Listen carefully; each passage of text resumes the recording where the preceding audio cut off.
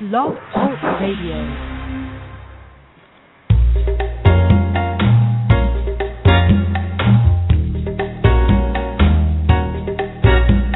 Reality Radio Entertainment presents Behind the Curtain with your host, Kathy Barrett. Hey, welcome to Behind the Curtain. This is a show about life and how we travel down the not-so-yellow brick road of it. I'm Kathy Barrett, and I hope you'll stay tuned for the next hour because we have the most amazing show for you today. Our special guest is Derek Mills. He is the author of the much-talked-about book, 10-Second Philosophy, A Practical Guide to Releasing Your Inner Genius. Derek is a motivational speaker and also a coach, touring around the world, speaking to mass audiences. He's also part of Hay House, I Can Do It conferences. And he's featured in the motivational development movie called Keeper of the Keys, which stars Jack Canfield and John Gray. You can find out more information about Derek at his website, derek-mills.com, derek-mills.com. Before we go to Derek, our very good friend Mahi Salamu is here, and she has a recipe for us, 4 times in crisis. We are so fortunate today to have our good friend Mahi Salamu on the program, and she's going to share a delightful recipe with us today, the perfect dish to have during stressful moments in our life. Mahi is the author of The Squirrel in Your Kitchen, which you can find on Amazon.com. Welcome, Mahi, and thanks for being with us on the program today. Hello, Kathy. Sending you loads of sunshine from Cyprus.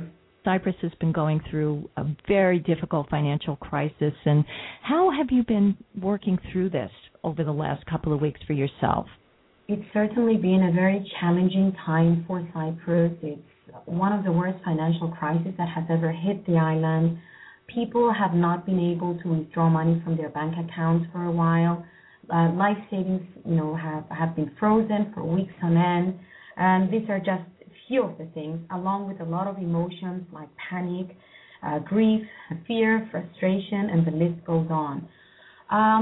You do tend to feel a lot of numbness through times like this, and I have felt all of these emotions all at once, and there were times that I just wanted to stay in my cocoon. But you get up one day and you say, okay, what are my choices? I can either continue like this with all these negative emotions, and I could get sick, or I find ways to get out of it. And, because despite all these challenges around me, there's so much within me, the true magnificence within me, and what I can do to make this better days, not just for me, but from the people around me. And Kathy, at times like this, I tend to create experiences. What kind of dishes help during stressful moments like this? What do you recommend? I was inspired to use a lot of colors in my cooking during this time. Anything that would be like an experience of the senses. So I called a very good friend once. She's a mother of 3, 2 twin boys and a girl. And I said, I would like your kids to help me cook today. So I went to the grocery store and I got all kinds of colorful ingredients, from green, red, and orange peppers to leeks and zucchini and carrots, along with prawns. And I said, okay, I will make my prawns in coconut milk today. And as I grated the vegetables or cut some of them, I had her 9-year-old daughter, Alexandra, watch me and help me along. And I would say, look at all these colors, Alexandra. And look now, they're changing color as we are putting them in the pan. And then we added the coconut milk with the tomato paste, and it looked even more colorful. And I said, okay, now, what color are the shrimp? Gray, she said. Well, throw them in the coconut milk and the veggies, and let's give them a minute. Look at them, I said. They are turning orange. So she goes, wow, Auntie, they look so beautiful. And then we sat around the table, and it was so beautiful to see the whole family, even the 5-year-olds, try the food. And, it's not so easy for kids to try new dishes. And everybody was there with a smile because it was truly an experience of the senses, whether that was in the taste or what we were looking at in front of us. Everything was really phenomenal on that day. And it was just beautiful having a nice conversation outside the crisis on that table with with that colorful dish around us. What you're sharing is so important because during moments like that, we tend to be in a negative mode. So by introducing all of that color into it, making it festive, you allow joy to enter the picture again, not just for yourself, but then you really did a wonderful service by contributing to other people in that way. So I think that's quite beautiful. Exactly. And we just have to remember that regardless how much negativity there is around us or how many things are falling apart, there are so many countless beautiful ingredients within each one of us. And we have to focus on our true magnificence, our values, our ethics, our beliefs, and all else that will make us survive this crisis. This is my little advice to not just Cypriots, but everybody going through some kind of crisis in their own life. Really great advice from Mahi Salamou. I just want to remind people you can find her book on Amazon.com, A Squirrel in Your Kitchen, and also Mahi has a blog, mahisolomou.wordpress.com. Well, we're back, and we have with us now our special guest, Derek Mills, to the program. Again, just to remind everyone, he's the author of 10-Second Philosophy, a practical guide to releasing your inner genius. Derek, thank you so much. It's such an honor to have you on the program today, and we appreciate you being here. It's an honor to be here, Kathy. Thank you very much for having me. And hello to all my friends across the pond there in the United Kingdom. Hello from the UK. I am, first of all, a huge fan of Hay House Radio, Hay House Publishing, and of your book. So congratulations to you, first of all, on all of your success. Thank you very much. I loved, Derek, the ease and simplicity of the 10-second technique that you developed. You really distinguish goal setting versus creating standards, and which is definitely going to revolutionize my life. So I'm sure everyone who picks up this book will have the same kind of experience as I did. But before we get into discussing the specifics of your amazing book, I would love for you to describe your life prior to your awakening during 2003, if you could. Okay. I guess the place to start would be where my age 13, I get home from school one day and I get into the house and see lots of relatives in the house, or sitting down in the house, not looking particularly happy. And I'm trying to figure things out, Kathy, what's going on and why all my friends and family and relatives here. A neighbour burst into the house, now in front of the door, just said, "Mavis is dead. Mavis is dead." And that's how, age 13, I found out my mother had died. Oh, my God. Mavis was her pet name. Her real name was Kathleen Carilda Mills. Mm-hmm. And I know, that everyone loves their mom. You know, as a young boy, I really adored my mother. We were very, very close. So the shock of her death literally gave me trauma, and I found that from that point onwards, for about a week I couldn't speak. And then when I went back to school after the funeral, when I began to try and speak, that I discovered I had a horrendous stutter. I couldn't speak without stuttering. And of course, children can be very cruel. And at college, I had the nickname the Stuttering Parrot, and I carried my stutter, my speech impediment with me right through into my mid-20s. And at one point, I was given some advice by a young lady who wrote me a letter. She'd heard me talking in the office when she was a recruit for the company that I was representing at the time. And she was trying to get a job, and she didn't get the job. She wrote me this helpful letter, Kathy, and the letter basically said that she applied for a job at the brokerage I used to work at. She didn't get the job. She mentioned that how qualified she was, how much experience she had, and she couldn't understand how she could be rejected from the company when someone like you, Mr. Mills, who can't even speak properly and who babbles incoherently, can be working at the company and I can't. And that's how I left. And that moment, as I read the letter in the open plan office, I just kind of crumbled it up and threw it in the bin because I was fearful. Mm-hmm. So I read the letter again, and people in the office would be able to read my mind and they would know about my humiliation. But, regardless of her intention, I made a decision that day was I would learn to speak again properly for a second time. So I went on speaking courses to learn how to speak properly again. That didn't change my life, apart from learning how to speak again, because I spent my late 20s, married in my mid-20s, 4 children. 2 along came along in my 20s, another 2 came along in my 30s, and there we are. And basically the whole of that period of time, 20s and 30s, I'm broke. I'm working 6 days a week on a self-employed basis, which means just what I earn, that's what I get, and that's it. And I was, and I, like many people, working many, many long hours, 6 days a week, until, getting up at 6 in the morning, working until 10 at night just to make ends meet, traveling around the country for scraps of business. And I wasn't actually ever diagnosed as being depressed, Kathy, but I was, I know, clinically unhappy. And that's how I phrase that. I love that term, first of all. I was always going to the doctors, for checkups and things, and there was always something wrong with me. And the doctor would always say, my wife would laugh at the time and say, they told you there's nothing wrong, didn't they? And I would say yes. And they would always say, it's just stress, Derek. It's just stress. Of course, stress is one of the biggest killers. And but I had this thing, so I was basically broke. And without going into too much detail, but it's sufficient to know that in my late 20s and then again in my early 30s, I had to save my house from foreclosure. Wow. I go to the courts, which is the UK system, to argue with the district judge. Another time I'm in the office and my wife gives me a call to say, the bailiffs. Do you get the term bailiffs in the US? Do you know what that means? Yes. It's when they come to repossess your stuff. Exactly. We call them sheriffs here. Sheriff. So they came to the first visit to value my furniture. Unfortunately, as my wife told me on the phone, that the bailiffs were there, but also my visiting in-laws from Ireland were also in the house. Reminding me that they were visiting that day and they were here with the bailiffs at the same time, or the sheriff. You can imagine my humiliation. It was just worse and worse. And I wasn't seeing my children. I remember back then, Kathy, that being a family man, that Zig Ziglar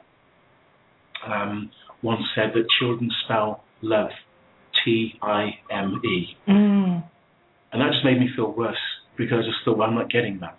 So there I am, clients abusing me, driving all over the country. One year, crashing my car. I'm so tired driving home. After 18 years of setting goals, there I was, broke and almost depressed. And one night, everything changed. Okay, before we get to the awakening, because this is so powerful what you're saying, I just want to go back a little bit and highlight some certain things, because most of us are, get into that where we're just, we have our head forward and we have our blinders on and we keep trying to get through the brick wall until the brick wall kind of collapses on us, and then we still get up and try to keep going.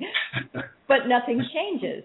But what I find so powerful about what you said is that, first of all, at 13, as a young man, were you born in Jamaica or did no, I was born in England. You were born in England.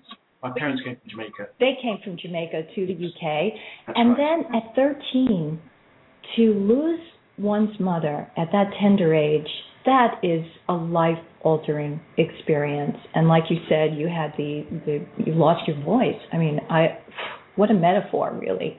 Yeah. I mean, it's really incredible. So it's like a reminder to us a lot of times, as adults, when children experience different things, we don't really get what the impact is going to be on them. I mean, death is a profound impact, but sometimes other things will impact them with the same intensity. So it just came to me as a reminder.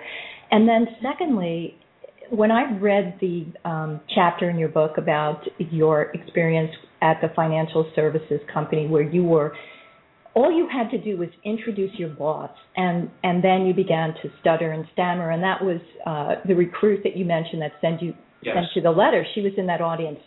Yes. I could feel as if I was in that session with the rest of the recruits. I could feel your side of it.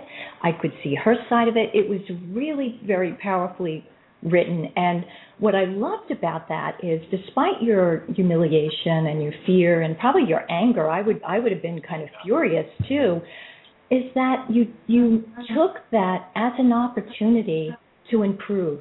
And most of us get paralyzed in the anger and the fear and the frustration of hearing something like that, and we don't ever see it as an opportunity to shift out of where we are into a better place. So I really applaud you for being able to do that in that moment. I think, Kathy, you're absolutely on every level I can feel and think. So you're absolutely right, because it's in life we often think our lives are just our own, and on one level they are. But there are times in lives where the things that happen to us, even if we can make no sense of them at the time, we can feel and look at them again in the future as, or maybe even right now, as an opportunity to share light in other people's lives because of what's happened to us. Because my mother, I love her dearly, and oftentimes now I still feel her presence in certain moments. I know that she's there. But the physical world, she had to leave that when I was 13 years old. If she hadn't left at that point, her time on this earth done, we wouldn't be having this conversation right now. Because my life changed in such a way.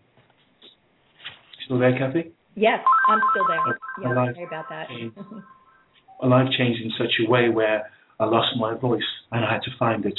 And even through my troubles in my 20s and 30s, financially being down, all that was linked to my troubles and my lack of confidence and my problems with the past and all the rest of it. It's funny that having found my voice in my late 20s, that in my late 30s, I discovered who I really am, and in my early 40s became, as in just a few years ago, my story is very, very short, the last part of that. And in my very last few years of my awakening and following my inner self, became an international speaker from someone that used to be a stutterer. So when I speak around the world now, that pain and that journey, it's about saying, not just reframing it, but actually recognizing that you came to this earth, a spirit in the physical body, to experience this, and as a result of that experience, to share that so that others may benefit from your journey, that others can live a lighter life, a brighter life, to make their path easier. And that's how I look at my life now. My realization is what my life has gone through and who I am as a spirit is to continually to go through realizations and pull what's inside of me out of me for the benefit of others in the world. So when I had the opportunity of being a stutterer, I came here to do that. When I was broke and almost bankrupt and having bailiffs and almost foreclosure on that, I was meant to do that so I could take myself into a place. The universe was sending me lots of signals to say the old way and living your life as your non-self isn't working. That's why you're unhappy. You can't be happy as your non-self. Find your true self. Live that life as you truly are, the essence of what you came here as, and you'll find happiness and light for you and for others. And that's what I'm doing in my life right now. It's really quite beautiful on so many levels. And when you say that, it just reminds me, you are absolutely correct. Your life experience has generated this opportunity for you to be a messenger and to bring forth all of, the lessons learned through your experience. And I think each of us is a messenger in our own way. Right? Yep. So if we do look at those down times in our lives, those points of crisis or even the worst possible scenarios that can impact us, and just think of it in terms of, it's kind of like the universe is giving us a hint. Okay, guess what? You're supposed to break through this. Yes. Because you have a bigger mission in store here. You really are the messenger to bring this forward and into the world. So, wow, just love this. I just love everything about the technique and your philosophy. And so let's get to the awakening, because really that I think it was a security guard that was instrumental in being the instigating person for you to have that change. Is he aware of the impact he had on your life? No idea at all, because I work in my office, the building that I work with is in a business park. And they're changing these security guards that lock up buildings pretty much, different guy every week. So I have no idea who that guy was, because I appreciate this. Although he asked that question, the significance of the shift that came as a result of that question wasn't apparent to me to go back to him and say thank you. Because I didn't really realize, I had no idea, of course, how would I know, what would be happening in my life 9 years later from one question from the security guard. But here's what we share in the philosophy. What we share in the philosophy is that the universe sends us lots of signals, car crashes, bumps, issues, all the time to say, wake up, pay attention to who you are, be present, be who you really are right now, spirit, not body. Because he knows that many of us still think we're bodies. Mm-hmm. And the universe always conspires and collaborates to throws many moments which are really opportunities to wake up. The 10-second philosophy is about moments, opportunities for us to wake up the true self that's within. And we can be woken up with a word, a thought, a question, a phrase, or an idea. And that can come from anyone, from adverts on the radio, from a word from a security guard, from a word from a child, a question from a stranger, that allows, and if we can capture that moment, the word, thought, question, phrase, idea, and allow it to take us inside and do something, to bring inside, because the inside of us is yearning for that moment, to allow us to go inside, to find our true self, and to let ourselves be. So when that opportunity came for me, say it was late at night, about 9:30 in the evening, and the security guard asked an innocent question, which is innocent to me at any other point, and innocent to most of the people. Now, what time do you get in this morning? And I just said, 8 a.m. And I realised I've been up since 6 on the road since 7. It's now nearly 10. So in that moment, though, as he walked away again, I realised that, heavens, I'm not seeing my wife and my children. What came through me from inside of me was concepts and words and feelings. Just in seconds, it just came out. And I called it a voice, but a lot of it wasn't words. And I realised and I recognised that voice. It was me. It was me in that voice, speaking to myself, saying, I'm the real you. And what came out, one of the first things that came out was, you're not happy, Derek, because you're not who you truly are. And you cannot be truly happy as not you. And other things came, as I stood there rooted to the spot, came out was, you've been setting goals for 18 years. And after 18 years, setting goals, reading the books, going on the courses, listening to the tapes, showing my age now, listening to the tapes, it said to me, here you are, broken, almost depressed. After 18 years of goal setting does not work. Stop setting goals. It said that goals are taking you out of your true self. They're taking you out into the world. You're being what you think the world, the client, the business, the industry, the media thinks you should be. You're going into ego. You're going into non-self. You can't be happy as non-self. So stop setting goals. And in that space, as I stood there, by the filing cabinet, feet flat on the floor, absolutely rooted, but knowing there was some huge revolution occurring inside of me, what came out of me was start setting goals and start setting standards and stick by your standards, set from within, who you truly are, one day at a time. And that was the first revolution that came. I've channeled many things since then, and I've even redefined and got more learnings from that place. But that was the first thing. That was the first, what I call the 10-second moment. That was a very powerful 10-second moment, I'll say. I mean, it was very profound. And so let's go a little deeper into that so people have an understanding, because we are such a goal-setting universe here. Absolutely. I love when you say, in the book, you said, dangers of goal setting. There is a gap between you and the goal, and that in itself can defeat one from giving their best performance. You never live your life as the real you if your life is always out there in the future on a peg waiting. I thought that was brilliant. One of the things I was sharing there was that here's how the human experience is around goals. Let's say it's been really promoted in the last 140 years.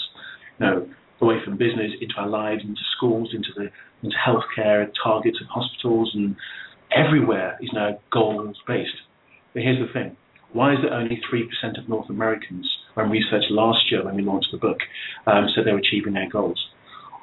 If that's the case, how come 97% of people are not achieving their goals? How come, if goals were the answer to all of our dreams on this physical world, how come most people are not happy and successful by their own definition if goals are the things to do? Here's what I learned. Goals don't work. Goals take us out into ego and away from ourselves. So when we set a goal, each and every one of us, I spoke very recently at a couple of conferences in Dubai to some insurance agents, and in California to some typical Hay House audience. So very different bunch of people. And I said, okay, so when you set your goal, here's what you do. You say you're going to have that house, and when you've got that car, and when you've got that income, when you've got that partner, when you are that weight, when you live in that house, and when you've got these things and you've done those things, then you'll be, and the response from the audience always comes back, happy. Exactly, I say. So what you're doing is you're attaching happiness to achievement of goals. No one sets a goal to be unhappy, by the way. So you know that people are attaching happiness to goals. That's a given. But when you're attaching happiness to your goals are next week, your goals are next month, next year, 3 years, 5 years, or 20 years. And we can't help but attach happiness to the achievement of that goal. And here's what happens. The happiness stays out there in the future, waiting for you to be there, and tomorrow never comes. Because if you put your happiness out there into the future, you reserve that for the future. You don't get to feel it today. Today, because happiness, you see, just like standards, they are a today experience. You're not happy yesterday. You're not happy tomorrow. You can only experience happy now in this moment. So standards say we need to stay present. We need to stay in today, right now, staying present. Goals make us. It's an illusion. It says be happy into the future when you've got these things. And most people don't even achieve. This is the trick. Most people don't even achieve those things, as we see from research done in the States last year. And we could all do our own research around who's achieved all their goals. And the second thing, the reason why it tricks us, is it tells us that when we do achieve a goal, we then set some more goals that push their happiness into the future even more. And many people, Kathy, set goals, don't achieve them year by year, and then set more goals. And you remember from my story, I spent a lot of my adult life, the first 18 years of my adult life, in a debt-based scenario. So the other day I was watching this program, and an advert came on, an advertisement, came on, and it said, do you have debts? Do you have credit card debts? Do you have loans? Do you have finance? Do you have car finance? Replace all those with one loan. Solve your problem. And I just laughed. How do you solve a problem replacing all your debts with one more debt? But that was their line. Yeah. Replace all your debts with one loan. And I thought, well, that's how goals often work. We have lots and lots of goals that we don't achieve, and we keep setting bigger and different and more goals, and we don't stay happy. So what does standards say? Set standards just for today. Now let's just qualify and clarify what a standard is for this philosophy. A standard is a basis, a criteria, a level, a quality, or a rule. A basis, criteria, level, quality, or rule that you set from within, and you truly are set from within for your life just for today. In your life, your personal health, your business, your relationships, your career, your time, your emotions. Set standards from within, not from without, not from the world, not from your job, your career, from society, but from your essence, who you truly are, your true self. And if you set standards from that place, it helps to keep you in true self, and it allows your genius to come out. And by the way, this what came out of me, this phrase kept coming to me, give us this day. 2,000 years ago, Christ walked on this earth, and I believe that Christ is the Son of God. Other faiths believe that Christ was just a prophet, or a very wise prophet. If you're a Muslim, if you're a Christian, he's the Son of God. So whether Son of God or a prophet, most people can agree that he walked around this planet 2,000 years ago. And when Christ walked, he said many things. And he gave us some words in particular to remember. And in amongst those words, he said 4 words. Give us this day. Give us this day. He did not say give us this week, give us this month, give us this quarter, give us this fiscal year, give us this 3-year business plan. He said give us this day. I do not believe that was a slip of the tongue. I think if he meant to say give us this week or this month or this business quarter, he'd have said so. He said give us this day because he knew it was about being what you can be today, getting your true life into today, in love and life for others today. Learn what you can today, get what you can today, share what you can today, be all you can be, get it true and in and out and for today. Right. Today being your standard. Standards help keep us in our true self one day at a time. And if he, somewhere else in Scripture, he says, have no worry for tomorrow. When you reconcile the two, how do we have no worry for tomorrow? And how we literally have no worry for tomorrow is that if the best you is in your life today, operating at his highest standards with your genius and your true self at play in your life, in your work, in your relationships, and all the aspects of who you are as a being on this planet, if you're the best you is in today, your future's taken care of if the best you, and standards help to keep you in your best you by having standards that you stick to, criteria, levels, basis, rules and quantities that you stick to from within just for today. I don't believe that was a slip of the tongue. He meant to give us this day and have no worry for tomorrow. If we do, and we are all we can be today, no goal is going to improve our future. In fact, it goes further than that. When we set goals, we go into ego and we go into measurement of what the world thinks we should be, do and have. And so some people, if they haven't got the right house, feel like a failure. Driving the wrong car, feel unsuccessful. Hold on a second. We are spirit with body, not body with spirit. We are spirit with body. So the real genius of ourselves is actually on the inside. And that is a creative genius. It is also a guru that will guide us to turn left or to right, or to call that client, or to go to that meeting. If we go inside and stay there, it guides us. And we can find far more, quote-unquote, success and happiness, every single one of us, if we work from the inside, from our true self. And standards are just a practical tool to help keeping us in our true self, because they come from our true self. And we take the pressure off. Kathy, we haven't got to do standards for the rest of our lives. We've only got to do standards just for today, just as we get our head back on our pillow tonight. And if the good Lord gives us tomorrow, that's another day. Just do your standards, just for today.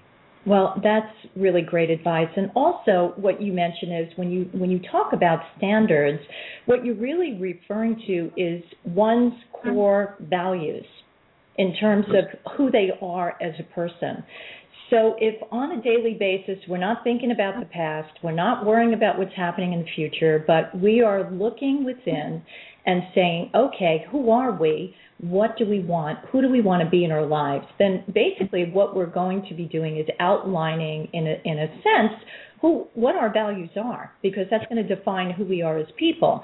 So it's really a very simple thing to do. It doesn't take anything from the outside to get this information because it's right there present with us. Absolutely. So, and it goes with what all the other great philosophers are saying, that the power, Eckhart Tolle, the power is in now, not the past, not the future. It's in this moment. So if people get that they have control over the moment, then it's like the keys to the kingdom, isn't it? Yes, it is. And one of the things that's really important is that many people now, like Eckhart Tolle and Wayne Dyer, I listened to an interview that was recorded earlier this year where a member of the audience was listening to Eckhart and Wayne Dyer speak. One of the members of the audience said, what kind of goal should I set? And you won't be surprised to hear the response from Wayne and Eckhart, which was, and this was recorded in January of this year, and they both basically said, Wayne started by saying, that's a difficult question because I don't set goals. He said, I wrote many books and stuff in previous years, and I can't have those books recalled, which I thought was an interesting thing to say. I can't have those books recalled, or I can share with you right now. Those books talk about goals, and right now I don't set goals. No. Cut to Eckhart Tolle, and he said, he's the guy that wrote The Power of Now, and I came across his works last year through Hay House. And he said, I don't, like you, Wayne, I don't set goals either. Because, and he went through his reasons. But when I want to talk about standards, we're saying actually standards are more than just values. See, we can have standards in our life around our personal health and fitness, about our emotions, about our relationships, about our family, our environment, our career, and our time. Not just about values. Standards are actual things that we can do and live and be and set up, even in our businesses, who we deal with, who we don't deal with, the hours that we work, how we work with our family, how we react when someone cuts us up in our car or interrupts us on the freeway, our emotions, and we can set new standards of emotions. Everything is open. There's a process I go through which is called the Perfect Standards Life System, where it looks at the 7 key areas of our lives. So it isn't just values, it's important that we go deeper and we go practical. The book, as you know, is the 10-second philosophy, a practical guide to releasing your inner genius. The practical part is standards, and by looking at standards in 7 key areas, we get to go inside of ourselves.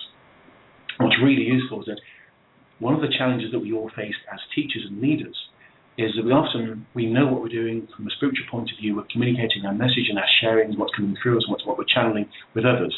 But other people sometimes have a real challenge and a problem getting what we mean. And I said, well, how do I do that? If it's as simple as just being myself and being true, by being spirit, how do I do that? So what came through my genius, and as you know in the book I said on the very first page, I found out that I was a genius. And if I'm a genius, every single one of us is a genius. That's what I know for sure. I'm going to make my mother so proud when she hears that. Was that a mantra of hers as well? And what came out of me was actually my genius said, actually, if we set standards which are basis, criteria, levels, rules, and qualities from within in these 7 key areas, that keeps us, it takes us on an introspective journey to first discover who we are and why I should have X or Y standard.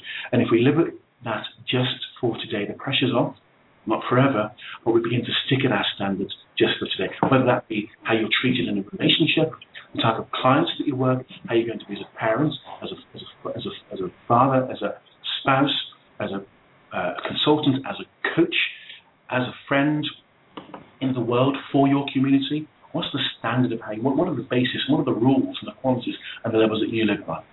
So when I, over time, as I refined and learned more of this, I created it into a mnemonic called PERFECT. P is your personal health and fitness. E is your environment, your internal environment and your external environment, which is your attitude and what you surround yourself with. That's the real environment that affects our lives. The R is around relationships. My father brought up 7 kids when he lost his wife. He was 38 years old when he lost our mother. Brought up 7 children with 2 rules. He said, drop the bad company and you must keep good company. This is a man with no qualifications. A widow at 38, brought up 7 children, all did pretty much okay for themselves with 2 rules. He knew that those with whom we associate with can either make or break our lives. Drop the bad company and and keep good company. You must keep good company. Those 2 rules. Family, as you've probably heard, I changed the whole of my life to be in line with my family. New rules. Take my kids to school every single day compared to what I used to do. Pick them up from school 2-3 days a week. No more weekend working, that's family time. No more Friday working, that's me and Jerry time. Jerry's my wife. No more evening appointments, that's when I should be at home with my wife and my children. Spending time going to every recital. These are standards. These are things, these are rules that I set. And when I talk with any new client or any old client that took me away from those or tried to get me to breach my standard, I just say no. This is my life. This is my rule, my quality, how I live my life by. So I began to set standards firstly around my family time and who I was as a father and a husband and as a friend and as a son and as a brother. All new stuff, practical things that I could do, which I could do just for today. That's really something. And let's just review for the listener the 7 areas so they can start to write this down and really focus on it. Please do. Yeah. Write this down. The key 7 areas, if you change a couple of these areas, it affects everything else. If you write down, if you've got a sheet of paper, the word perfect, but write it from top to bottom. Put PERFECT. And these are the 7 key areas we take practical shifts, practical standards in. Personal health and fitness is the P. Your environment is the first E. And that means your internal environment, which is your attitude. When you go to the garden, when you go to your mind, is there a garden that supports and nourishes you in this beautiful place to be? When you go to your mind, is it a sticky, dark pit? We get to control the standard of our attitude. We've known this for decades, if not a couple of 100 years. We control our attitude, but most people don't have charge. They don't set the right standard. They let anything into their minds, anything be in their minds. And here's the challenge. If we don't control the standard of our attitude, when we get in there, when we go into our minds, we find a sticky, dark, deep pit. It does not serve us, will not help us at bad times in our lives, will not nurture us, will not support us. But we get to set the standard of our attitude. If we go to our garden of our mind, it's a beautiful garden with lush grasses and flowers and plants and salads and fruits and vegetables that nurture us and serve us. We go to our minds, even at the worst of times, and we'll be served with greatness and support and nourishment. So setting the standard of attitude is not new, but standards gives another way of looking at what's inside of your mind, pit or a garden. And I then start looking at the R. The relationship is really simple. Drop the bad company and keep the bad company. We know why, for many reasons why. That's important advice from any parent or any child. But it's also important guidance for ourselves. We must set the standard of who we associate in our lives, because they can either make or break us. Mm-hmm. When it comes to family, clearly I set a whole range of standards, based upon me as a family man, up, down, across, as in, husband, father, brother, and all the rest of it. And they made the call to how I affected my business standards, saying to some existing clients, I can't work with you anymore because how I work with you is destroying me. And you're getting good value, but actually I can't continue to see you at 9 o'clock on the night once every other month. Mm-hmm. So I changed my standards, who I would allow to be a client. See, if you open your door for business, you do realize it's your door. You can allow across the threshold who you want to. So it's about setting standards in our businesses, in our lives as coaches or teachers or advisors or anything in business, where we can say, here's how I work, these are the hours. And we will get more respect from you. In fact, we get respect from the world based upon the standards that we set. We get respect from the world based on the standards that we set. Very important point for people to really resonate on. That's a key point in relationships and business. When I changed my business standards, which is the, let's keep this going. We've got the F for family, the E for emotions. So I'll come back to business in a second. The second E is for emotions. Because we know this is all research, but what came through me was that most people let the standard of their emotions slip. So if you're driving on the freeway and a car cuts you off or swerves you, causes you to swerve by their bad driving, and you get really angry, and you get frustrated, and you start cursing and saying things, and whatever might happen from that side, you go into the office or you go home and you angry and you tell people your story and you stay angry and we play that story all day long until the very next day. You're doing the anger. You're doing the frustration. Because the standard of emoting, we do 99% of our emotions. So what we allow ourselves to do is you allow ourselves to slip to a very low level, a dark and not good and not supportive, not energetic level of emotions. One of the gifts we have as human beings is we can say, well, this guy cut me up on the motorway. And as it happens, we can say, oh, there you are. My emotion is going to be one of love. This guy must be late for a meeting, or he's late for the airport. He must be in trouble. To drive like that, he must really be in a sticky place. I'm going to send him a silent blessing, wish him on his way, and Godspeed. See, that hasn't necessarily changed him, although it might, but it's definitely changed you in that moment. How you go to the office, differently. You go home with your husband or your wife, and you're different. Emotions like happiness and frustration and anger, most of those emotions we do. Most of them we do, which means that we can do other emotions. We can, in the day, right now, today, the very next thing that happens that causes your normal Pavlov, we're not Pavlov's dogs here. The dog can't decide in that moment to not be salivating. It must salivate when the bell rings. It's conditioned. Well, we're not the same. If we have a negative emotion come up, we can say, you know what, I'm not going to do that emotion. That does bad things to me and has not going to affect my children or my family when I do anger and frustration. I'm going to do love. I'm going to do caring. I'm going to do well-wish. I'm going to change the emotion. And if we do this often enough throughout our day, we change the whole of our day from negative emotions to more positive, empowering emotions as standard. That's and if we keep doing this, of course, day by day, we then have the same thing happen, and we notice our standard response has changed. So this is far more too much to go into right now. So let's move on to the career. Mm-hmm. Career or job, which is the C in perfect. The C is around setting standards, particularly if you're in business, if you're in sales or more sort of marketing, or you're self-employed, but even if you're not, set standards for how you deal with other people in your career, in your job. Now, I made a decision around the quality of person I deal with, who I would not see. They would not work weekend. They must have some level of wealth for me to deal with them. And it meant that I would still love everyone that I saw, but if I reduced and dropped my standards, or had my standards breached, I would go back to the old way, and there's no way I would do that. One of the other criteria that I set, Kathy, around standards in business, I had someone after I'd shifted who was very wealthy. I think I mentioned in the book he's worth about $12 million, and at that time it was the biggest potential case of money I got to invest for a client.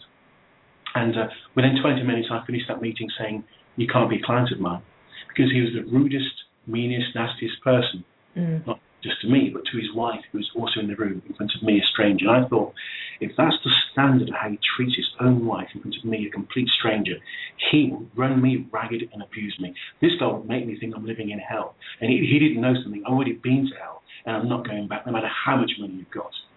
So 20 minutes into that meeting, I said, Mr. Clark, or Mr. C, I mentioned in the book, based on what I've heard so far, I can see no basis for us working together. And I saw him out the building. Wow. When I did the biggest celebration, because that was a test of my standards. That was a test to say, we know you've set these standards.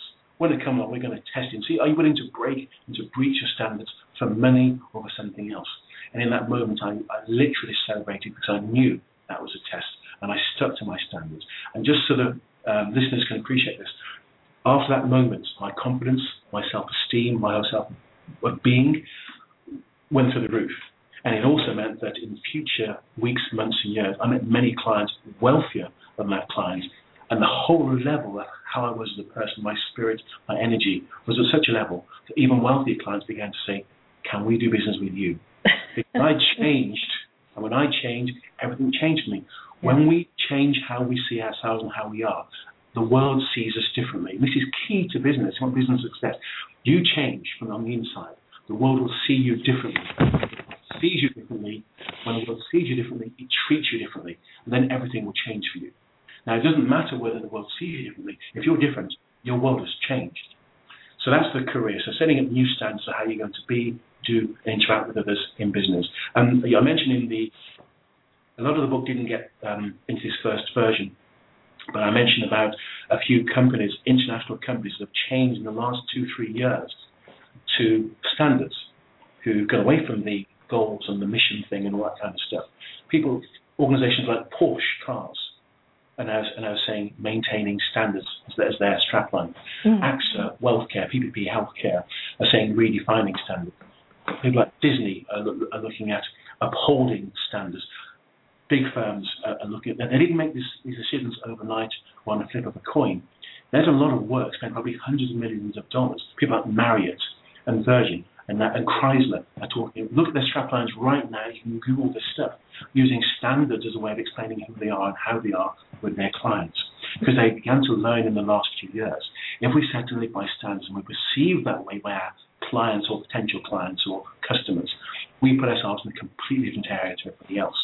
So you can have a look at that, and a bit of that made it into the book, but the rest will be in the next book. So setting standards in our businesses, we haven't got to spend $100 million to find out why standards works in businesses, not just our lives. We can just say that some of these huge firms have done that. And if we're a small or medium-sized enterprise, we should take up that standards mantle, review our businesses as well as our lives, and say, where can we set higher standards of being for our businesses, and how can we serve at another level? And people will beat a path to your door, which is why, within a few short years, I became a millionaire and earned $1 million in a year, offers to work with very, very wealthy clients here in the UK, to coach and mentor people when I moved into that field, both here and in the US.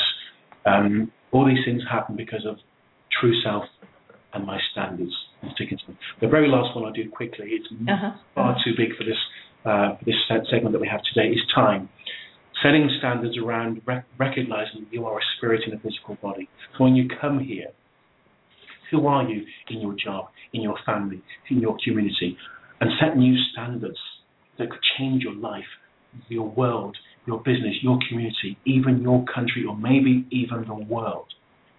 Time. So time, for some people, could be time management. But the real core of time in this philosophy is around change. Your time on this earth, maybe it's 80 years and 10. Maybe it's more, maybe it's less. It could be tomorrow. It could be when you're 102. Whatever life you have, set standards about getting the best of you. It's like a catch-all. Your time on this earth is limited. Set standards to get the best of you into your life. So you might set a standard. One of your listeners right now, if you don't mind, I can speak about it to your listeners. Say, one of you may now listen to this and go and set a standard that changes your life, or you may set one that changes the whole world. December the 1st of 1955, Rosa Parks sat on a bus. And we all know the name Rosa Parks because in December 1955, someone walked up to her and said, move to the back of the bus. But she did not move. And she didn't move because in that moment, she said, She's setting a new standard for herself. She said to herself, you know what, I'm as good or as bad as anybody else. I'm a human being. I need to be, treat myself fairly. I'm going to see myself in this moment. I'm going to say, no, I deserve to be here like everybody else. A brand new standard she set that day on that bus. And here we are decades later, and we'll be for hundreds of years talking about the standard that she set that day. And here's why I call it a standard.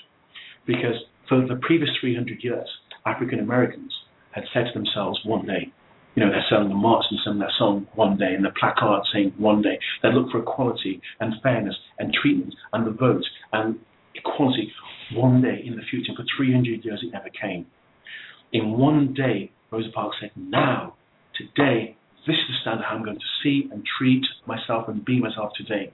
And right round the corner, this guy gets elected as head of the Montgomery Improvement Association. His name, Dr. Martin Luther King. So when she gets arrested, Rosa Parks, he picks up her cause, and the rest of the whole world knows. I've been to Jakarta, I've been to Holland, I've been to India, I've been to Dubai. Everybody knows this story about America. Because in that moment, she said, today, not a future goal anymore, today, ignited the civil rights movement. Dr. Martin Luther King became Dr. Martin Luther King because of Rosa Parks' decision standard that day. I even believe that whether you're Republican or Democrat, Barack Obama wouldn't even be in the White House if not for her standard set that day. So you could set a standard today that could change the whole world. You may not have that as your intention, but you could set one that changes the whole world.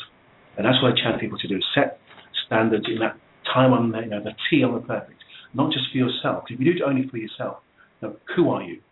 But if you don't do it now, when will you do it? And if you do it only for yourself, who are you? So it's about setting standards for you, but something that could also change the whole of your community, your country, or the world. And that's what we're here to do, to help and love one another. Standards help.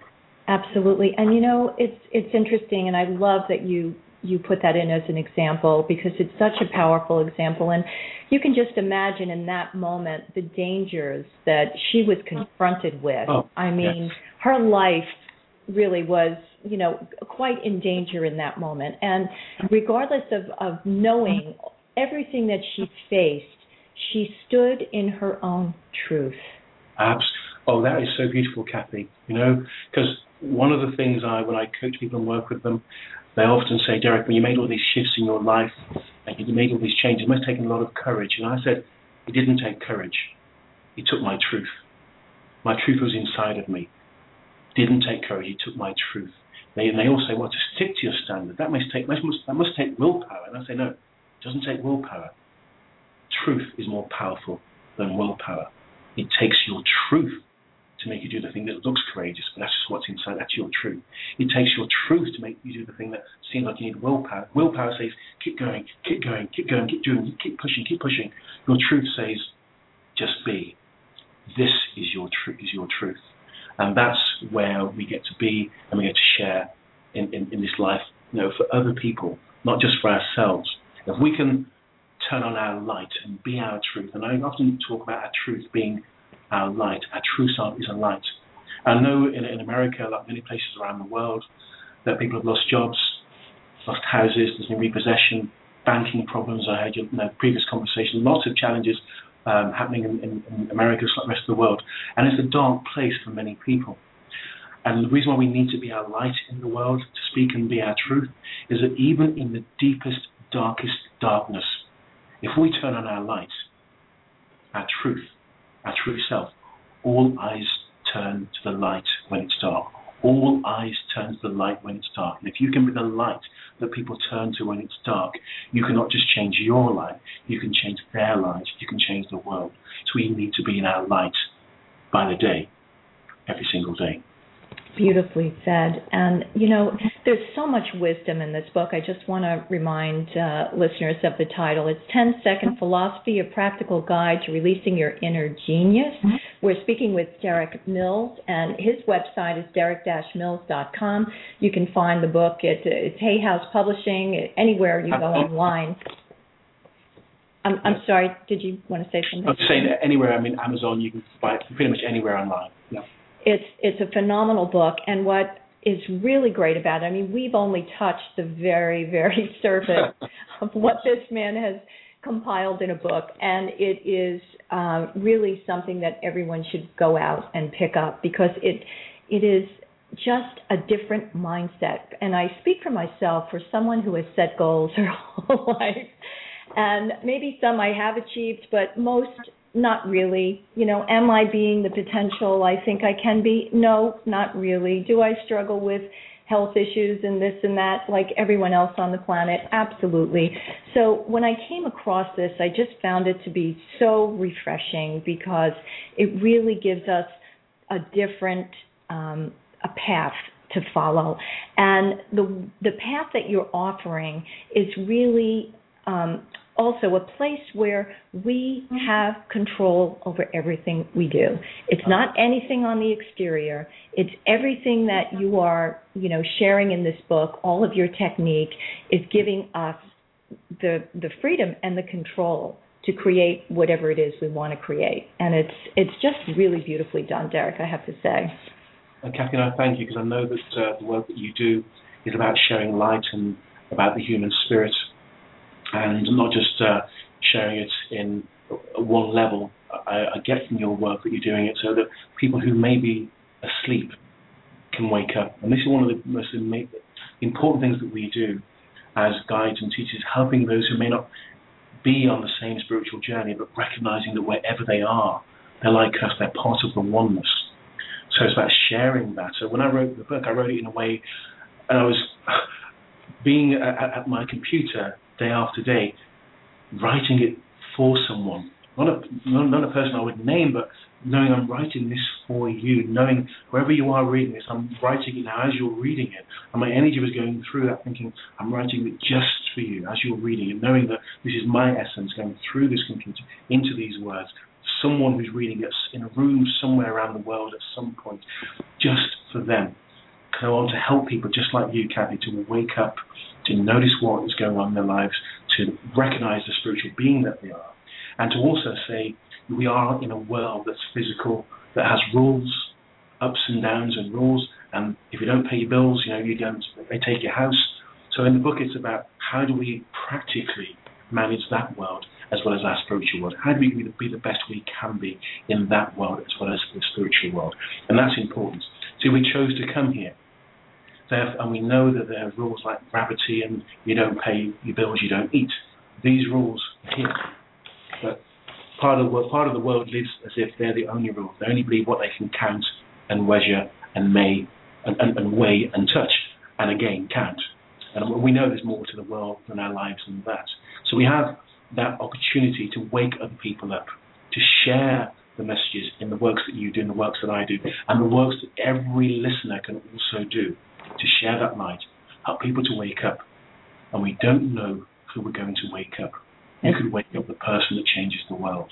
That's absolutely true. And I love when you also say in the book, and I'm quoting you, when in our true self we're able to open a conduit to knowledge or intelligent energy outside ourselves, occupying that place tunes us in like a radio into that something greater. Absolutely. Amen. And that's the reward. Yeah, it did, because when we're in our true self, I mean, you've said that, so you're reading us. I thought I was about to say, well put.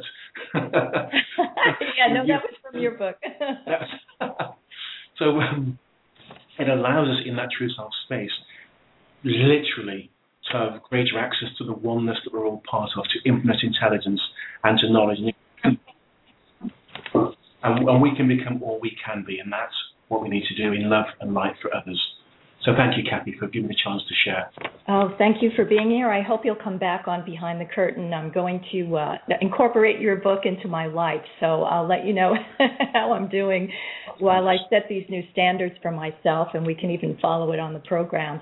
I want to thank you so much, Derek, and also, in addition to his book,